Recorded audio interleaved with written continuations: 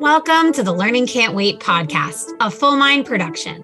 At Full Mind, our vision is to ensure every child has access to an exceptional education. Each episode, we will be joined by pathfinders within and around the education space who are bringing about transformational change on behalf of deserving students. I am your host, Hayley Spira-Bauer. Welcome back, everybody. I am excited to talk with our special guest today and have all of our listeners enjoy the conversation for a host of reasons. You'll hear those in just a second, but to start us off, we are welcoming Marlon Styles, the current partner at Learning Center Collaborative and former superintendent of Middletown City School District, to today's podcast. Welcome, Marlon. It's such a pleasure to have you here. I have been longing for the opportunity to have some conversation with you and just talk about some exciting things going on in the field of education. Thanks for having me. I'm so glad you're here. And, I feel a particular excitement when I get to have people that have been in and around schools for their entire career. I work in ed tech. I am myself a former teacher and school leader. And I often talk to folks that maybe weren't in schools before, but there's a kinship amongst those folks that have been in and around schools for their career. And so I'm really eager to dive into it with you today. Yeah, looking forward to it. Let's do it. It's Friday. Let's do it. I know. Marlon and I, before we started recording, we're both elated to be at the end of the week right now. So you could probably tell that in the buoyancy of our voices. Marlon, why don't we start us off by you telling us, how did you come to be the personal and professional version of yourself? Oh, I got to blame one person. Is it okay to blame somebody on a Friday morning? I'm not going to put any rules on this podcast, so go ahead. No rules. So I'm going to blame Grandma Watson. If you're cool with me blaming my grandma for the reason why I feel like I am the way I am. I grew up every Saturday at her house at the Watson kitchen table every Saturday. And I mean, on the dot, 10:30 a.m., we walked in there as a little child growing up. I watched that woman every single Saturday wrap her arms around the community, wrap her arms around the members of the church, and she just served them. She never said much, but she was always paying attention to who was sitting at her kitchen table. She was paying attention to what they needed, what was on the wall as far as problems of practice or community needs. And she was always finding unique ways to make sure the right people were in the dialogue to really serve and meet the needs of the people across the community. I watched her do it every Saturday morning as I've gone through my educational career, serving education in different communities. I paid attention to what the needs are, but more importantly, the people, and making sure that everybody has a spot at the table. And for me, that has really helped shape the type of servant leader that I am today in my current role. Grandma Watson sounds like an incredible human being. Grandma Watson, she didn't say much. She had the best fried chicken in the world. And if your game was on point and you were taking care of your responsibilities and you were always doing right by other people, she always had it to go back for you. But if you didn't do what you were supposed to, there was no go bags, right? Grandma Watson would not give you a go bag if you didn't take care of your duty. So I talk about go bags all the time. Be careful who you give a go bag to. Yeah, seriously. Well, you mentioned something really kind of offhandedly there, that she didn't talk much. Is that because she was doing so much listening? She listened a lot, right? She paid attention to who she was inviting to her kitchen table, and it was always intentional. It wasn't the same people all the time. It just depended on the conversation and what they were trying to do as far as serving people. But in those conversations, she always listened. She said very few words, but she always had the right action as a result of the conversation. And that action always included a lot of hands, right? It takes a village to, right? But she made sure a lot of hands were involved in the action as a result of the conversations at that kitchen table. It was a beautiful thing. You're speaking a little bit here about being at the kitchen table and who had a seat. One of the things that when you finished your tenure as superintendent of Middletown that I had read when I read the news about your moving on to the Learning Center Collaborative was that you were the first Black educator to hold that role in Middletown City School District. Talk to me a little bit about how that was or wasn't meaningful to you in the community, and how that represents some of what we're talking about here metaphorically about having a seat at the table. Yeah, I'm going to say something that's already a known fact, right? We need more Black males in the field of education. It's our obligation to try to inspire more young Black males to see it as a vibrant culture, a profession, but also to see that they are valued and they are needed. So when I took the role, my heart started beating real fast in a very good way. And my heart beats fast. That means I'm excited and I'm passionate about something. And I knew I had a chance in that position to just be somebody that young kids could look up to, right? Regardless of who you were, if you're a learner, I wanted to give you something you could aspire to be. And if your heart was interested in serving and teaching and educating, being a role model, I wanted to be that role model as best I possibly could and fulfill it every single time. Was it a challenge? Absolutely, right? But I put that shirt and tie on every single day. I paid attention to my dress socks just in case I walked across an elementary kid who was like, what kind of socks you wearing today? Bust out the bacon and eggs or the peanut butter and jelly dress socks. But more importantly, it gave them a chance to see that as a Black male in education, you can relate and you can help kids change their course in life. You can help them find the beginning of the dream that they didn't see coming. And more importantly, you can be a source of inspiration for them, all by just owning the fact that it's your responsibility to be that role model that they need and deserve. I think you're right. You start off by saying it's a fact. I think it is an absolute fact. We know the research stands behind that. And also it's very anecdotally, I mean, in my experience, anecdotally supported as well. I imagine that your grandma's teachings of having people at the table and doing a lot of listening came into play when you were the leader of MCSD. In what ways did that show up, either directly or indirectly, in your leadership style? Yeah, listening is important, right? I love to talk. Everybody makes fun of me because you talk too much. But I love to talk. But I try not to say anything until after I listen. And again, I picked that up from my grandma, and as she really brought folks into her home and they sat at that kitchen table on Saturday mornings, I got a chance to see that she was creating a space. She was creating a seat at the table for the most important people that could contribute to the type of service that she was wanting to offer. That translated into my practice. I'm going to blame someone else again. And when she hears this, hopefully puts a smile on her face. I'm going to blame Kim Smith. She's the director for the Center of Inclusive Innovation at Digital Promise. Kim, very intentional about who she was listening to as part of her body of work. She taught me to personify your problem of practice. For me, that opened my eyes up as a thought leader to really understand that you got to go listen to the learners, the right learners, to understand how you can shift systems and bodies of work and ideas and visions and different initiatives to meet the needs and the aspirations of the kids. Kim taught us to really pay attention to the systems work that we're doing, the systems thinking that we were doing, similar to my grandma, being intentional about who was sitting at the table. So we would create seats at the table as a leadership team for the student furthest away from the opportunity. We would get to know that student's conditions, their experiences, their barriers, their access points in and outside of the school system, and that empathy type conversation. The Learner Centered, we do empathy interviews with students all the time, but those empathy conversations really allow us to find new sources of inspiration for the type of solutions and ideas we're seeking for kids. So similar to Grandma Watson, right? Creating a seat at the table for people to help contribute in the pursuit of finding creative and meaningful, impactful solutions. Kim Smith, Center for Inclusive Innovation, creating spaces at the table for students to come into the conversation, applied that to my superintendency and leadership practices. And now at Learner Center Collaborative, all across the country, our team is conducting empathy interviews with different stakeholders, primarily students, to understand what their aspirations are. It's a beautiful piece when you can sit and listen for just a moment and walk away with a source of inspiration to help you with your thinking moving forward. At the end of the day, kids win. I love the naming of having kids at the table. I actually had on our podcast, Dr. Baron Davis, the former Richland 2 superintendent, just a couple of days ago.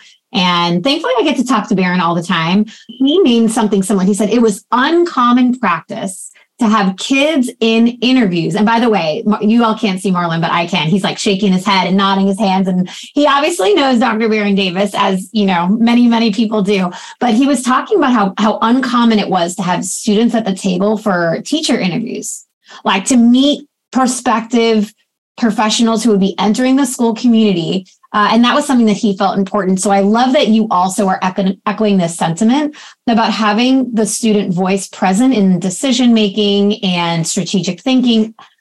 It really resonates with me. Yeah, I'm glad it does, right? At Learner Center Collaborative, our team talks all the time, right? Our desire in life and our body of work is for kids to be able to thrive and be their authentic selves and be able to contribute to their community, right? In order for that to happen, if we're going to build our framework for the future, our North Star, some may call it a strategic plan, we're going to come up with a meaningful learning model that's going to meet the aspirations of kids. There is a unique thing that is critical to be in place before any of that body work can happen. we've got to get to know our kids. We've got to get to know our learners. And for us, our practice when we come in and partner with school districts is we interview the students. We interview the community. We get an idea of what those aspirations are. And once you get that information, then the game is on and you start the dreaming aspect of the work, and then you help it come to life. But at the center of all that, just like you said, it's the learners. Got to know them first. Absolutely. Now, you've actually positioned this pivot really perfectly. So you're telling us a little bit about the work of the Learning Center Collaborative. Why don't you paint a picture about how you wound up there and what the organization's mission and work is for the listeners who are unfamiliar, please? I'm a servant, right? I mean, it was tough leaving Middletown City Schools. I tell you, unbelievable staff, fantastic kids, a great community. Love being in the district and serving for 6 years. But the Learner Center Collaborative was a pretty special place. And the opportunity to serve and impact education across the country was an opportunity that I felt was a responsibility of mine. The organization itself is all about learners. And the title of the organization speaks for itself, learner-centered, the framework that we really believe in and that we help inspire transformations across the country in school systems, state departments of education. It's all about putting the learners at the table. We really focus on our learners, and we start out with a learner profile, right? We're trying to figure out the knowledge, skills, and dispositions that need to be in place and the conditions that need to be in place to allow students to thrive and be their authentic selves and contribute to their community, right? As mission-driven work. We help districts put together learner profiles. We help them put together learning models. We try to take those knowledge, skills, and dispositions and really break those down into learner progressions. And then ultimately through collaborating with the community, the school community, and a variety of stakeholder groups through guiding coalitions, we walk out with a framework for the future, a true North Star for the district. And then more importantly, through the partnership and relationship, it's just not about getting to plan state. Our organization believes in a true, authentic, meaningful relationship with our partner districts and organizations. We're going to stick around to help you bring it to light. And that's just part of being part of your school family. And it feels good when you go from what are the aspirations of the learners to seeing those conditions show up in the schools and those learners starting to thrive. So the opportunity to be part of that body of work, to be part of that mission-driven work at Learner Center Collaborative. I struggled leaving Middletown City School, but I am super happy at Learner Center Collaborative. More importantly, to be in a position with my colleagues to be able to serve school districts across the country. Funny, when I think about, and this is going to date me a bit, but when I think about my first eye-opening moment about learners being at the center of education, it was when someone taught me about student-run parent-teacher conferences. And I know that's like maybe one example of many that you could probably point to. And the first time I heard it, I was conditioned to think of parent-teacher conferences the way I grew up with them. I don't know that I got much out of them. I just recall my parents leaving, a babysitter coming, them coming home and being like, your teachers say you're very chatty and you work really hard. And that was that. But I didn't have any ownership or agency over my own education. I was taught to, and I had to ingest and had to regurgitate. I think that education's come a long way since I was younger to, in some places, to really center students. I'm thinking about the pandemic. How do you think the pandemic either accelerated or decelerated students being at the center of learning?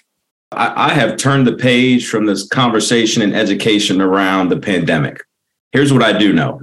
I do know that workforce right now across this country, pre, during, or post-pandemic, take that off the board, but I do know that workforce right now really is thriving when candidates are walking into the workforce environment with the skill sets, right? The competencies that are necessary for them to be able to thrive in that workforce space. With that being said, what we're starting to see across the country is this shift to becoming more learner-centered, right? Providing kids with the whole learner outcomes, really setting those with workforce to dream up what students need to have when they walk across the stage. What you're starting to find is you're having a lot of districts talk about a learner profile or a profile of a graduate or a graduate profile. You're starting to see those conversations really accelerate. The exciting piece is this unique opportunity to really blend K-12 and industry to allow the presence of careers, career clusters to really inspire new experiences inside of our school systems to where kids get to really start to accelerate the development of their knowledge, skills, and dispositions as they pursue those whole learner outcomes. So I think we're in a unique spot where if we could open the doors up of our schools to our communities, our region, and invite workforce to partner with us as educators, we can dream up some pretty cool experiences for kids to become effective collaborators. We can dream up some unique experiences for a young female who wants to be an engineer when she grows up to really develop herself as a true problem solver or a critical thinker. Imagine if you were a 10-year-old kid right now sitting in, I don't know, fifth grade, and the task of the day is to be a critical thinker, right? But much different if 9 female engineers walk in, and through this distraction that we call career exploration allows you to find some excitement in your heartbeat a little bit faster as you entertain different ways to think critically. But you're doing that through discovery of your interests in different careers. At the end of the day, I guess what I'm saying, pandemic or not, I think we've got a unique opportunity in this journey to make sure our students are armed with the knowledge, skills, and dispositions that they need to be successful in life. But they're also excited about, right? I know I'm strong in these areas. These really get me excited on my passion, just like you, Chatty. If you talk too much, then you probably got some skill sets, right? You probably got some competencies about you that you can leverage down the road in life to discover what makes you happy, to be able to serve and contribute to the world. So I think we're in a position now where we've got some interest and an opportunity, more importantly. If we can take advantage of it, I think we'll really start to see some students find a real strong sense of belonging in our school systems, but more importantly, start to really self-discover that they can thrive in different environments and really find some passions about what it is they want to be and do in life when they become not just little kids, but the big learners. Yeah, I hear that. When I was at ASU GSV just a couple of weeks ago, there was a very common theme talking about workforce development and the skills and dispositions. It really harkens back to my partner's experience, my partner's an artist. They did not do well in school until they discovered art. They discovered film. They discovered movies. They had a teacher who showed them, actually, you can make a job of this. And I think today technology is so front and center that we have really unbound ability to give students real life experiences they may not have had 15, 20 years ago to explore different pathways and find a light for themselves that they otherwise might not have discovered until much later, or feeling, like an outsider because brick and mortar schooling as they were experiencing it heretofore might not have felt right for them. So I love that you're naming that. And I love hands-on learning. I've seen some schools do it very, very well. And I think it's a really, really interesting path to explore about the future of education and how to keep students motivated and excited about their education. Yeah. And more importantly, just look at adults, right? If we step back and we create those conditions, those enabling conditions in the learning environment, and we give the students agency, just like you said before, it's a simple formula, but it's a magical formula to provide that space for kids. Think about a 9-year-old who's probably a couple moments away from a big birthday party and wants to be a police officer when he grows up, but is really good at technology, to stick with the theme. What if the police department showed up and really started talking about being a problem solver? But they bring not just the police dogs, not just the police cruiser, but they talk about how they leverage drones at different crime scenes to help gather and analyze information so they can make on-the-spot, real-time decision-making. A creative way for educators and law enforcement to collaborate, to create a unique experience for a student to be able to generate not just a greater interest in what they want to be when they grow up, but a skill set that they might be able to leverage down the road when they get into a certain career field in the future. Fun, creative ways like that, we can do better in education outside of just having a law enforcement agent come in and do a 1-day, 20-minute guest speaker in a third grade classroom and then leave. I think we can deepen the experience so kids can start to self-discover and find some agency and really be in what they want to be when they grow up.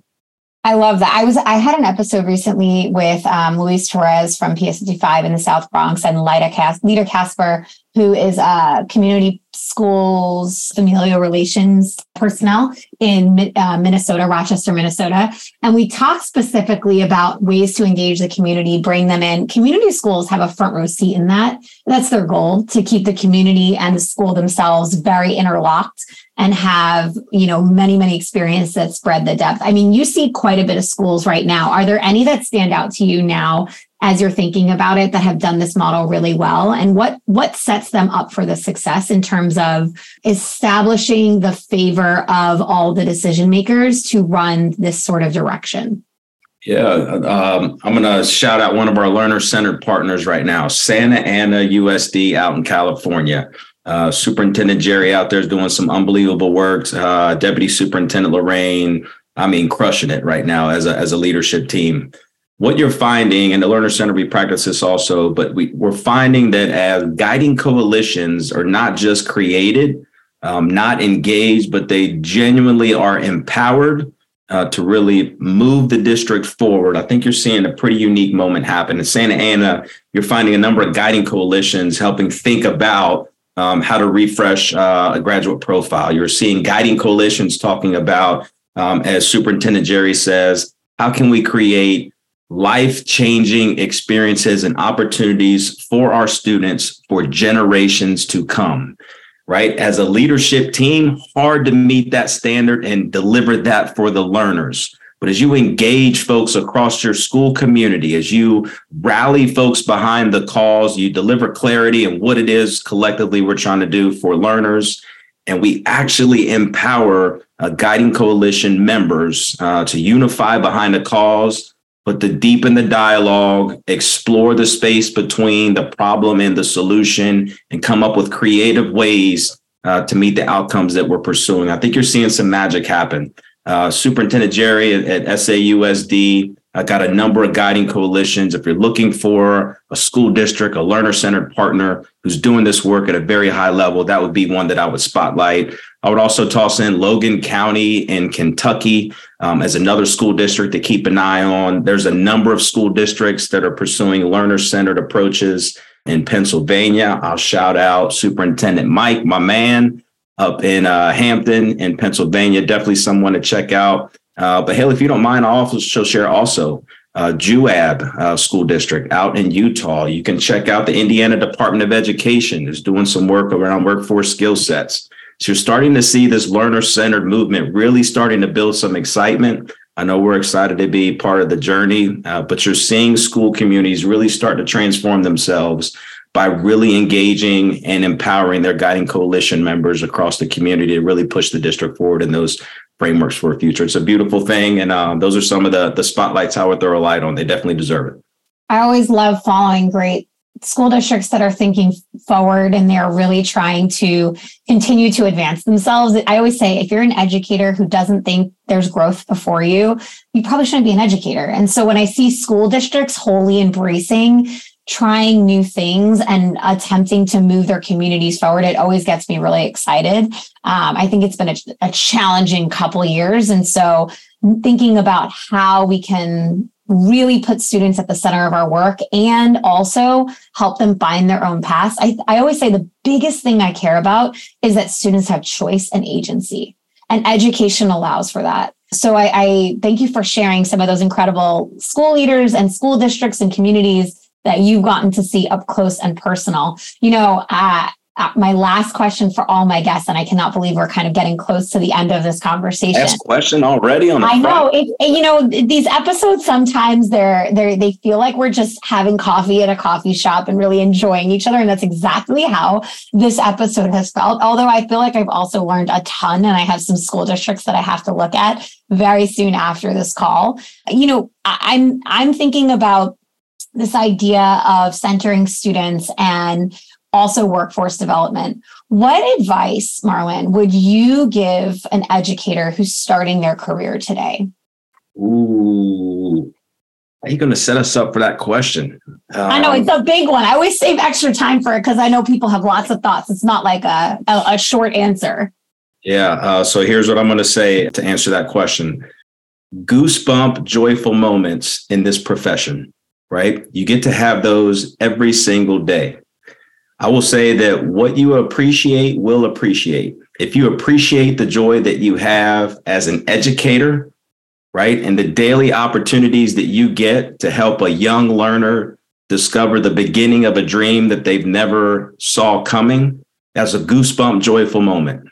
And if you appreciate those moments, you appreciate the ability to be able to do that for a learner, this is a joyful profession. And if you appreciate the joy in those moments, then your joy as an educator will significantly appreciate as well. And nothing feels better than being joyful in what you get to do every single day. It's a great time to be in education. It's a great time to serve learners. And I would just encourage anyone who's walking in there for the very first time to focus on those goosebump, joyful moments every single day. Don't take them for granted. Don't expect those to happen, right? You have to really grind your way to get those special moments. But when they happen, just take a second and enjoy those moments themselves and take them in and cherish those moments as much as you possibly can, whether you're one bell or one school day into the profession, or you're one bell or one day away from retiring in the profession. Just make sure you appreciate the joy that you get to experience every single day, and your joy will appreciate itself. There is something about that word joy in education that feels so core. I love it. I agree with you. That is such good advice. And I hope that the educators that are starting their career that are listening here today are able to have that carry them forward. Hopefully they're getting ready to wind up the school year, if not have wound up the school year, and are going to take some much deserved time to reflect and get ready for the new school year by the time this episode airs. Marlon, thank you so much for coming on the podcast today. It has been an absolute joy listening to your joy, just to keep that theme going. I appreciate you having us. Always a joy to talk to different educators out in the field. Congratulations on a great year. I've been inspired by Richard Collada to say this as much as I possibly can. He issued the challenge. Just want to thank all the educators out there for their service. Know that we appreciate you. We value you. You're seen and heard. And enjoy the time off this summer. You absolutely deserve it. May your summers be joyful. And can't wait to see everyone back here in the fall when school picks back up. Thanks for having me. It's been a blast. Thank you all for joining. Thanks for listening to the Learning Can't Wait podcast. If you like what you heard, please rate, review, and share this episode. Be the first to know when we have a new episode by subscribing wherever you listen to podcasts. If you'd like to be a guest on the show or have a suggestion for an episode, email us at podcast@fullmindlearning.com.